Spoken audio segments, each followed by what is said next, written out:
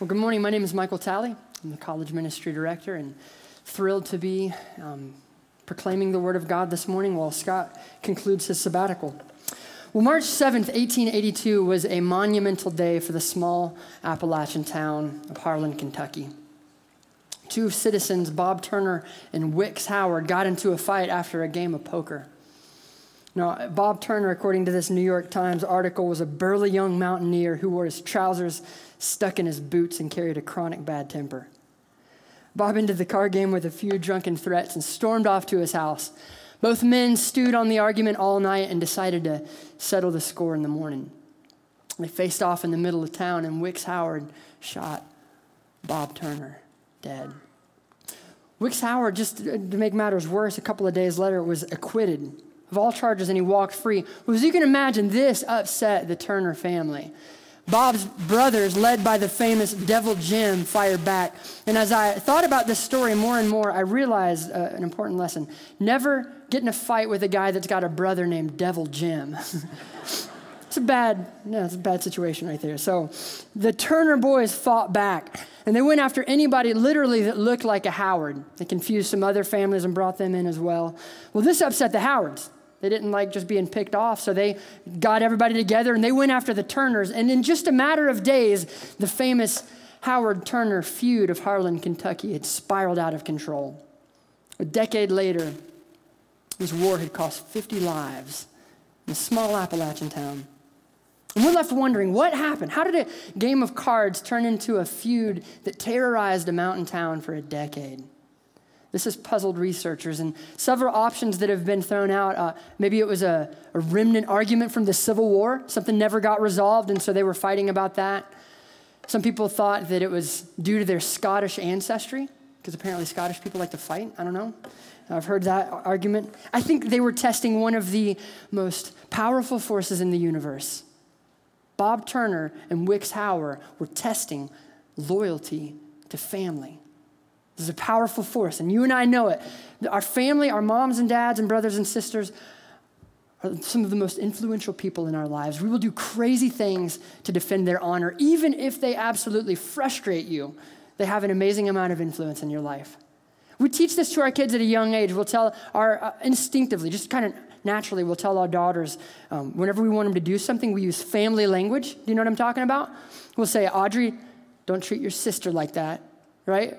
We use that. That's a bigger term for us. Don't treat your daddy like that, because family relationships matter. We're teaching them family values. Family relationships matter. Your moms, dads, brothers, and sisters demand respect, and they demand our loyalty. This is a strong, strong value. Now, it's very strong and surprisingly in a rampantly individualized society like America. In first century Judaism, this value was out of control. To the Jews in Jesus' day, value to family was absolute. You didn't question it, and you certainly didn't test it. And yet, Jesus tested it. He pushed against this value because in Jesus' ministry, the family was not absolute. Family was good, it was not the goal. In Jesus' ministry, the only absolute is Jesus himself. And so as we turn to Matthew chapter 12, you can go ahead and turn that way. He will demonstrate this position in a very strange incident. So go ahead and make your way there. If you have your Bibles, if you have your phones, you can pull that out and just don't check Facebook. We'll be in verse 46 this morning, 46 through 50. Now, it's going to be helpful for us to understand why Matthew puts this story where he does. The Gospels are assembled in such a way where that placement means everything. In Matthew chapter 12, Jesus he's demonstrating one very important theme. He's greater than everything he comes in contact with. And he demands our loyalty. Even really good things, Jesus is better. Let me highlight a few for you. Matthew chapter 12, if you just scan through this chapter, verse 6, you'll find Jesus talking about the temple, and he'll say something, behold, something greater than the temple is here. The temple is a good thing. Jesus is better. 12, verse 8, for the Son of Man is Lord of the Sabbath. The Sabbath is a good thing, but Jesus is Lord of it. 12:41, behold, something greater than Jonah is here, and behold, something greater than Solomon is here. Do you see the theme?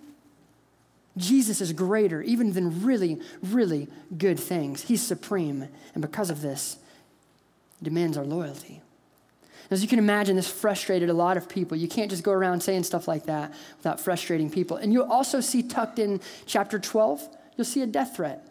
People wanted to take him life for these bold and powerful statements. And so his mom and brothers come to confront him.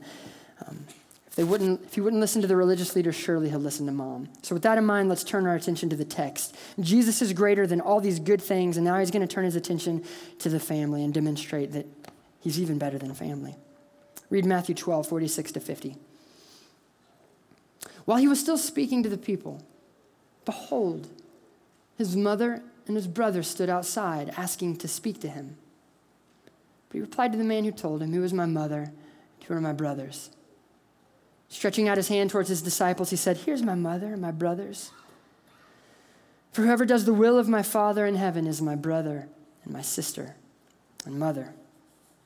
In this brief and awkward interaction with his family, Jesus tested and challenged one of the most powerful forces in the world, loyalty to family. And he turned down his natural relationships with mom and brothers and instead turned to his disciples in favor of spiritual relationships. He's transferring his loyalty from those who share his blood to those who share his belief. This is profound. It's a very difficult text, and I hope to demonstrate, too, that it's a very beautiful text. And before I break into the outline and give you the flow of the message, I feel like I deserve a bit of an explanation. You deserve a bit of an explanation of why I've chosen to preach this on my first Sunday ever preaching here. Because sometimes I have to remind myself, why did you choose Matthew 12, 46 to 50? It's a difficult text, but we're in a summer-long series entitled Life Together. We're looking at what a biblical, gospel-centered community is supposed to look like. We've been taking all summer to look at this. And now I'll admit, in June, I was very excited about this series, right? When you take the buzzwords gospel and community, these are good words, and you fuse them with a Dietrich Bonhoeffer title, Life Together, it's going to be a good summer, right? We love talking about community. We're going to have fun together and go have picnics and have fun stuff. But then Scott opens up and starts teaching us what a gospel-centered community looks like. And it's tough. I don't know if you've been challenged. I've been deeply challenged by this summer. Gospel-centered community means that we bear with each other's mess. When life gets messy, we stick through it. We forgive, period. We live a humble life of service. We open our homes to strangers. This has been very difficult. And this morning, we're going to look at the motivation for all of these unnatural affinities. Why do we act like this? Because we're family.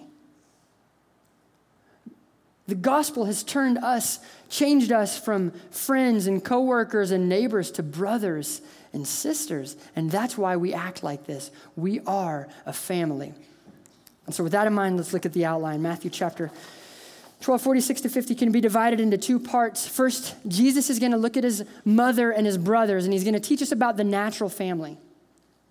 So we're going to look at this. He's going to teach us about the role of the natural family. And then he turns his attention to his disciples, and he's going to teach us about the spiritual family. So let's start with the discussion on the natural family, verses 46 to 48. And by the way, I'm using the ESV. 47, because of some manuscript issues, has been omitted, but it doesn't change the story. So let's read it here. You may have an extra verse in your translations. While he was still speaking to the people, behold, his mother and his brothers stood outside, asking to speak to him, but he replied to the man who told him, "Who's my mother and who are my brothers?"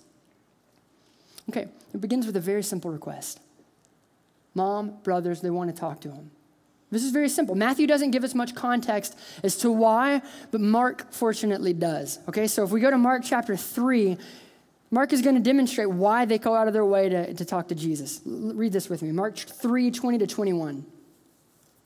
It says this, Jesus went home and the crowds gathered again so that they could not even eat. And when his family heard it, they went to seize him, for everyone was saying, he's out of his mind. Mary was worried for her son. She was worried for her son. You can't just walk around and say stuff like, "Behold, I'm Lord of the Sabbath," without serious consequences. And she knew it. He wasn't eating good. And so like any good mom would do, she loaded up the boys in the truck and she went to pick up Jesus, right? We're going to bring him home. He needs a good warm meal. He needs a good night's sleep. And he needs some time to think it over because he's going to get himself killed if he keeps talking like this. She was being a good mom. And I know you would have done the same. It's a simple request. Jesus, come talk to us. But he was undeterred. He didn't. And we should be glad that he was undeterred and he stayed focused on his mission, because without that, we would be lost. So he stayed focused, but his response is very interesting. He didn't just brush her off, and he didn't just say, not now, Mom, I'm busy. Can I talk to you in 5 minutes? Can you leave a message? I'll call you back. He says something much more pointed. He says, who's my mother? Who's my brothers? Did he have to say that really? That's harsh. That's almost seems cold, doesn't it? Why did his words have to have such a point to him? This is actually another plank on his teaching about the natural family. And I think if we look at a couple more passages about the natural family, we'll begin to get a picture of why Jesus makes radical statements. So if you will, backtrack 2 chapters, and we're going to read just a verse here that demonstrates some more of his vision of the family. Matthew chapter 10, verses 35 to 37. He sends his disciples on a mission, but he warns them that their mission is going to divide people. People aren't going to like to hear what you have to say. Some will accept, some won't. Even it'll divide families. Listen to what he says. For I've come to set a man against his father, a daughter against her mother, and a daughter-in-law against her mother-in-law. And a person's enemies will be those of his own household. Whoever loves father or mother more than me is not worthy of me. And whoever loves son or daughter more than me is not worthy of me. The message divides, even these strong relationships. Backtrack 2 chapters more, Matthew 8. A man, he wants to follow Jesus, a potential disciple. He really, really wants to. And he has one simple and legitimate request. Can I bury my dad? I think all of us in here would say, yeah, bury your dad and come follow me after that. Listen to Jesus' response. Matthew 8, 21 to 22. He said, follow me and leave the dead to bury their own dead. This is heavy. Why the need for the harsh statements? Why? Was he discrediting the family unit?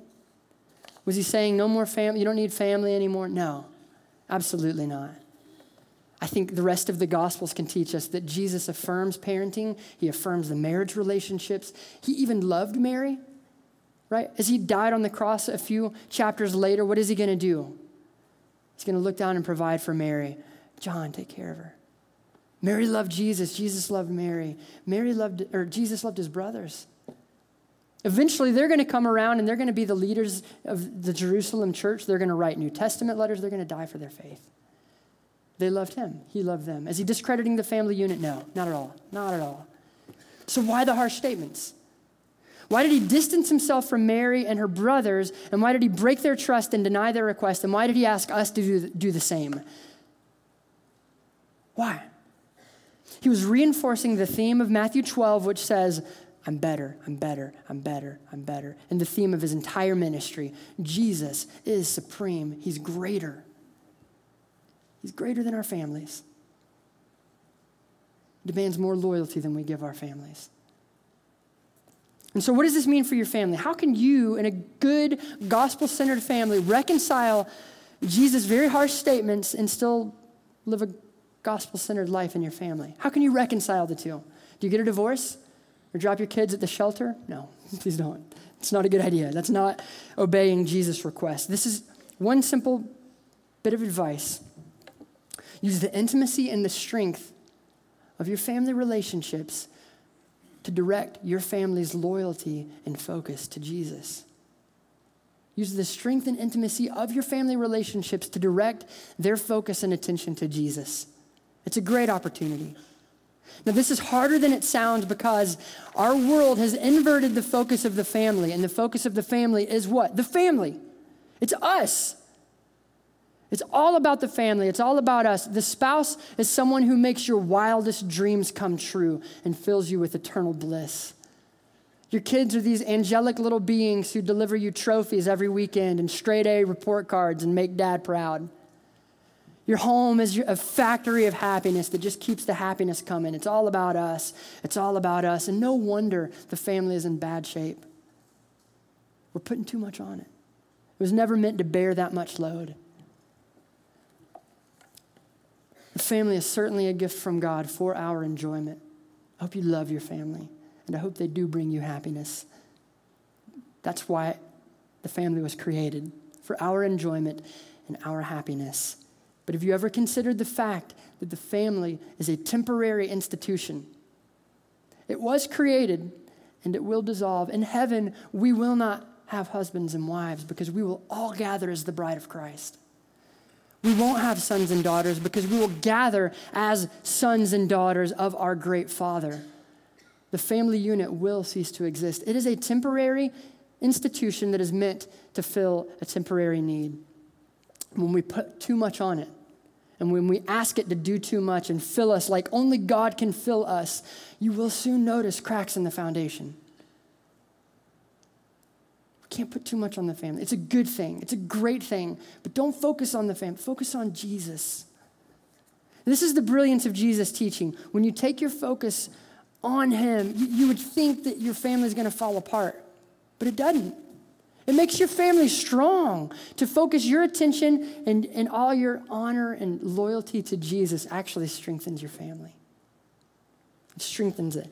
One of my most favorite parenting passages of Scripture in the Bible comes in Exodus 13. And you may be scratching your head. Exodus, really? Yes, Exodus 13. Now, if you remember, Exodus 12 is the Passover. You remember the Passover? Exodus 14 is the flight out of Egypt through the Red Sea. Exodus 13, which is where we'll be, Exodus 13 is they're running out of Egypt, right? They're running from the Passover to the Red Sea. Whatever God says in these moments will be very important, okay? And so in Exodus 13, God establishes the institution of the Passover. Basically what God says here in Exodus 13 is the miraculous events had just happened and they're running, looking back, and God says, listen, I don't ever want you to forget what I just did for you. This moment will change the course of human history, and don't you forget it. Every year I want you to reenact this and kill a sheep. Reenact this. Don't ever forget. Don't ever forget. Let this Passover be part of your identity.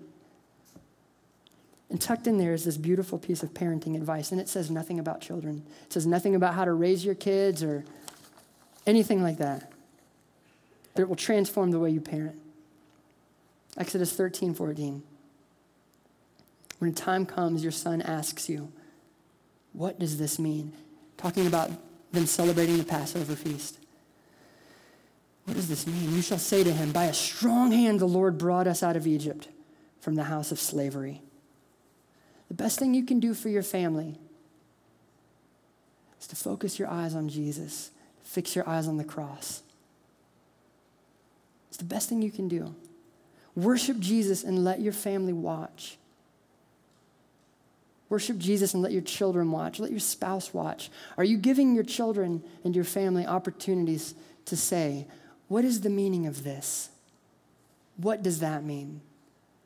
Some of the best parenting advice you could take, right? What is the meaning of this? Do they watch you worship? Now, I don't have this figured out, and I don't have a philosophy on this. I don't understand. I know it's hard. I have 3 kids, 4 and under, and we love Awali Oasis. We take advantage of that a lot, and it's wonderful. But sometimes we bring them in here, and we've had to make the walk. For some reason, we sit like right here, and we have to make the walk of shame with a crying 2-year-old all the way out. It's hard to bring little kids in here. It's very difficult, and we don't do it every week because of that, but we do it some. Because it's worth it to us to have those conversations in the van. What is the meaning of this? Why did you fill up a tub of water and take a dip? Because God saved us. Those are some of the best conversations. Why do we have snack time after the service? Why do all the adults drink grape juice? Let me tell you about the blood of Jesus. There's nothing better than to watch your kids raise their hands and worship because they're watching you. We want to let our kids watch us worship. Are you giving your family opportunities to ask you, what does this mean? Allow me to restate the first point on the natural family. Jesus is greater than our families. And because of this, he asks for more loyalty and more respect. It won't destroy your family. It'll strengthen your family. But really, this is the first half of the message. This is only a point he's making. I think that the heart of this text is what he's about to do with this group of the disciples. It's not necessarily what he's doing with his mom and brothers. I think it's more what he's doing with his disciples, because he turns his attention now on the spiritual family. And this is profound. Read it with me. Verses 49 to 50. And stretching out his hand towards his disciples, he said, "Here are my mother, and my brothers. For whoever does the will of my Father in heaven is my brother and my sister and my mother." This is simply amazing. After leaving his mom and brothers, his actual mom and brothers outside waiting, he turns and he says to Peter and Philip and Thomas, "You're my true family. My true family." It's a profound moment in human history. He's redefining relationships. He's transferring our loyalties from those who share our blood to those who share belief. The message is startling. If you believe, you belong. If you believe, you belong to a new spiritual family that's greater than anything you could imagine. Now, this scene is difficult in one sense because he's got his family outside, but it's beautiful because he's integrating this new family. It's difficult and beautiful. And I like to think of the scene as really a microcosm of discipleship. Discipleship is costly, and it is filled with incredible rewards.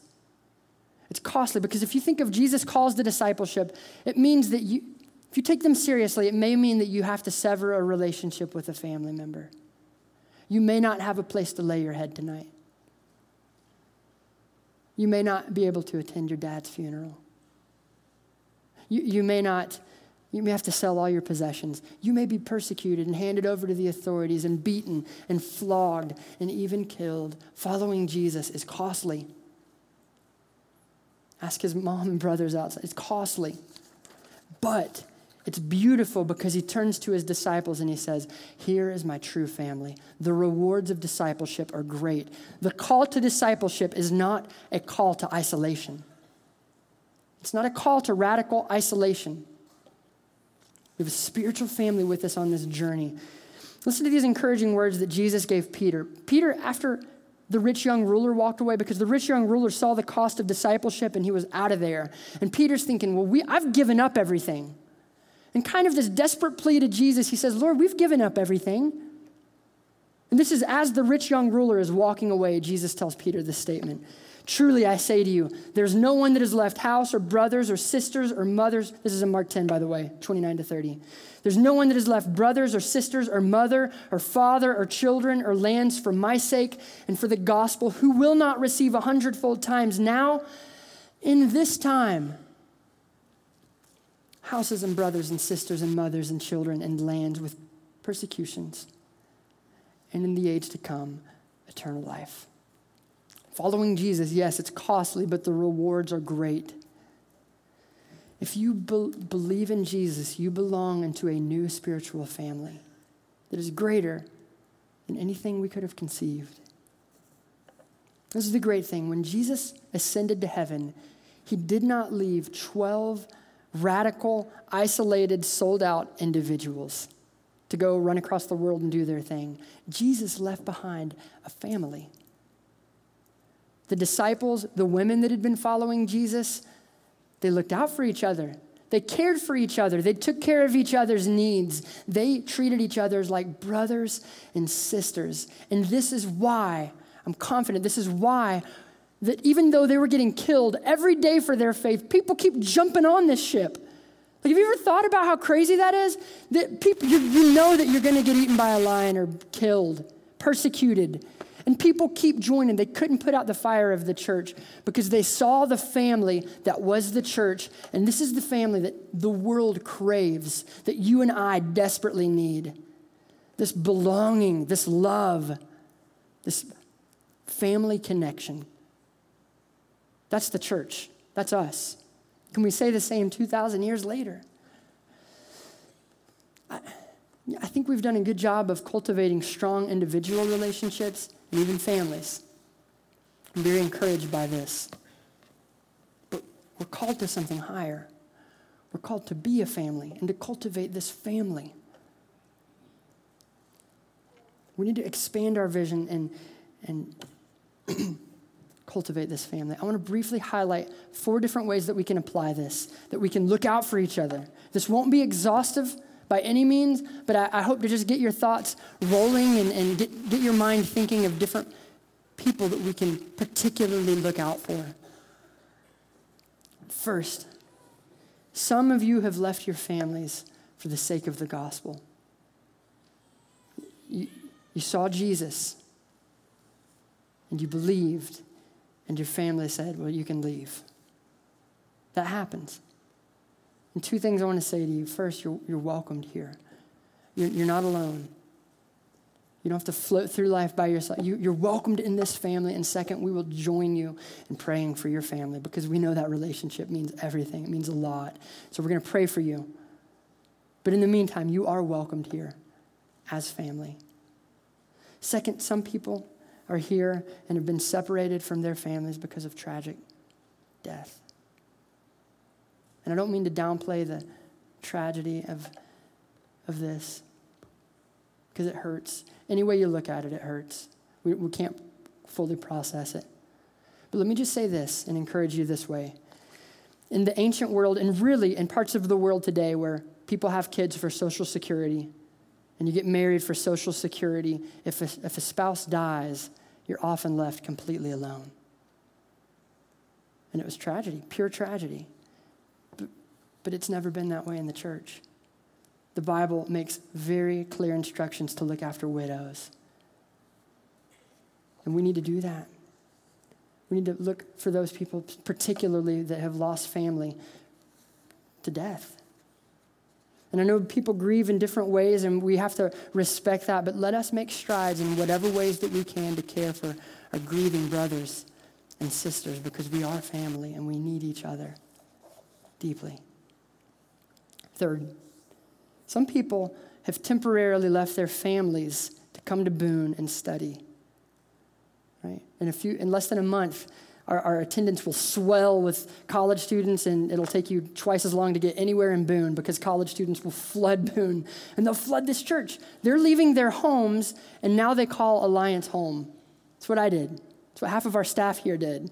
We came to Alliance, and we called it home, and we're like, I like it. Let us open up our homes and our hearts to these students. I'm very passionate about this. I realize there's a lot of reasons to keep college students at arm's length.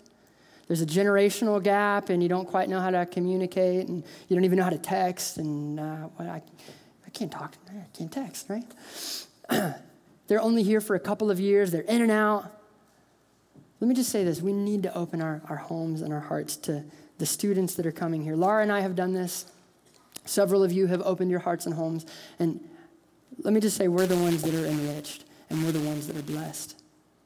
My goal as the college ministry director is to integrate students into the family life of the church, because I'm convinced if a student comes here and learns how to act like family in a church, when they graduate and they go somewhere else and there's not a campus ministry, doesn't matter. They'll know how to act like family. They'll know how to plug in and engage. And so let us treat them like family. I've never met a student that's turned down food, ever, ever. So take them out to lunch. And here's one very, very real and very simple way that you can integrate and bring college students into your life. Last year, we unrolled a mentor program, thinking we'll just try it out for a year and see what happens. Within a week, we had 50 people signed up, and we worked all year to try to fill it. And we had a waiting list. We had 50 church members in relationships with college students, and we had a waiting list of college students to go and drink coffee with you and to hear about life and to hear what you have to say about the Bible. That's awesome. They're hungry for it, and I hope that we can open up our hearts and our homes. They're coming soon, so let's do that. Fourth, some have delayed family for the sake of the gospel. This is a legitimate option in Christianity. In most other religions and most other places in the world, singleness is scorned because family is absolute. And if family is absolute, if you don't have a family, you're not complete. And this is just not the case in Christianity. You can be here without a spouse and children and still be very, very, very welcomed in family life. And in fact, lead the way. I find it very interesting that the Bible gushes over single people. It just assumes that single people know how to live and take every opportunity for the gospel. You have so many opportunities. So many opportunities. The Bible actually has to give married couples special instructions because life gets complex with family. And if our goal is Christ, it gets complex. And so married people have to have the special instructions. Single people, y'all just go and lead. That's what the Bible teaches about singleness. And I feel like we flipped it. I get the sense that single people today feel very lonely in the church. They're just waiting. You can buy 1 billion books on marriage, but the only ones on single is how to prepare for that special someone, right? And we just can't be that way. We have to welcome them into our family lives. And so my call to the church is just open your hearts and homes, and you will not be disappointed. Single people, open your apartments and your homes to families, and let us act like family. Join a small group. Lead the way. There's many other reasons people are here without families. Maybe your family's fallen apart for some reason. Broken families, I hope you feel very loved here. If you believe, you belong. Maybe you have a military assignment or traveling a lot or a sickness. We don't know. There's so many reasons, but the point is here is the same. We're the family of God and we take care of each other. Let me go one further.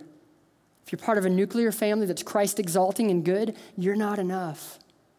The best way that you can cultivate and teach loyalty to Jesus in your homes is to open them up to the family of faith. Show that you care for people and that you're opening them up and its family is bigger than you. Let me very, very briefly illustrate some of the joys of this.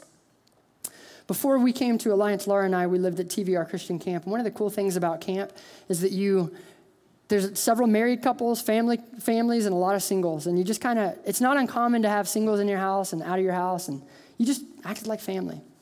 And we didn't even think that it was weird. We just kind of invited tons of people in all the time. One guy that we particularly just attached with is now our youth associate, Seth Hooper. He was on staff at TVR for 3 summers, and he was my assistant. We worked together closely, but it wasn't just a working relationship. Seth would get to camp a week early and crash on our couch. He'd drink all of our coffee. He'd eat salads with us every night of the week. We fell in love with Seth, and it wasn't a working relationship. It was a family relationship. He was there when we fed Audrey her first bite of food, and he was taking pictures and fed her. It was just fun. We really enjoyed Seth. Whenever he would go back to Moody, he would stay in touch with us. He'd send the girls birthday cards, and literally 7 cents would drop out. Cheap college kids, but we still loved them. Our small family was thoroughly enriched. And Seth was part of a great family, but he was leaving him for the summers, and we welcomed him in. That's what we do. We welcome people in. You'll be enriched. If you're not doing that, don't deny yourself opportunities to welcome people in your family. We're excited that he's with Beckham. We can't wait to hold that little baby. We're so excited. Now, I realize this is not a groundbreaking illustration. There's nothing at stake. You can do this or you don't have to. You might even hear this and say, that sounds fun, but I don't have any time. Don't you know how busy I am? I don't have time to open my home up to the family of faith. In fact, acting like the family of God in a stable society like America with Social Security and with insurance policies, it can almost be inconvenient, can't it? We have every need taken care of. We don't need each other. It's like the family of God almost, it's not like brothers and sisters in this room. It's like maybe distant cousins and great aunts and uncles where you feel some sort of obligation, but it's not ultimately necessary. Nothing's at stake. This is not an option. We can't adopt this attitude. We need each other. How do you think people get by in places in the world that do happen right now? Iran, Sudan, where if you believe in Jesus, it might mean going to jail. It might mean that you lose a family member. How do you get by? The family of faith. Let's not wait for things to get bad to start acting like a family. It's not an option. It's our identity. It's who we are. How can we achieve this vision? How can you and I, who without the cross of Christ are isolated and hostile to each other and to God, how can we act like brothers and sisters? We must be brought together. The only way that we achieve this vision of the family is to mutually fix our eyes on Jesus, who left his Father willingly to die so that he could call us brothers. It's amazing. Let us fix our eyes on Christ. Brothers and sisters, let us open our hearts and our homes to the family of faith. The blood that Jesus shed is so much greater than the blood that runs through our veins. If you believe, you belong. Let's pray. Heavenly Father, we're reminded this morning that we were orphans, all of us, helpless, lonely, unlovable, hostile. We were by nature objects of wrath. And you left your Father, Christ, to come and die for us and adopt us into your family. We now call you Father, and we call people who believe brothers and sisters. Lord, would you enlarge our hearts this morning? Would you help us to embrace this vision of the family that you have called us into? God, we love you and we need you. In Jesus' name, amen.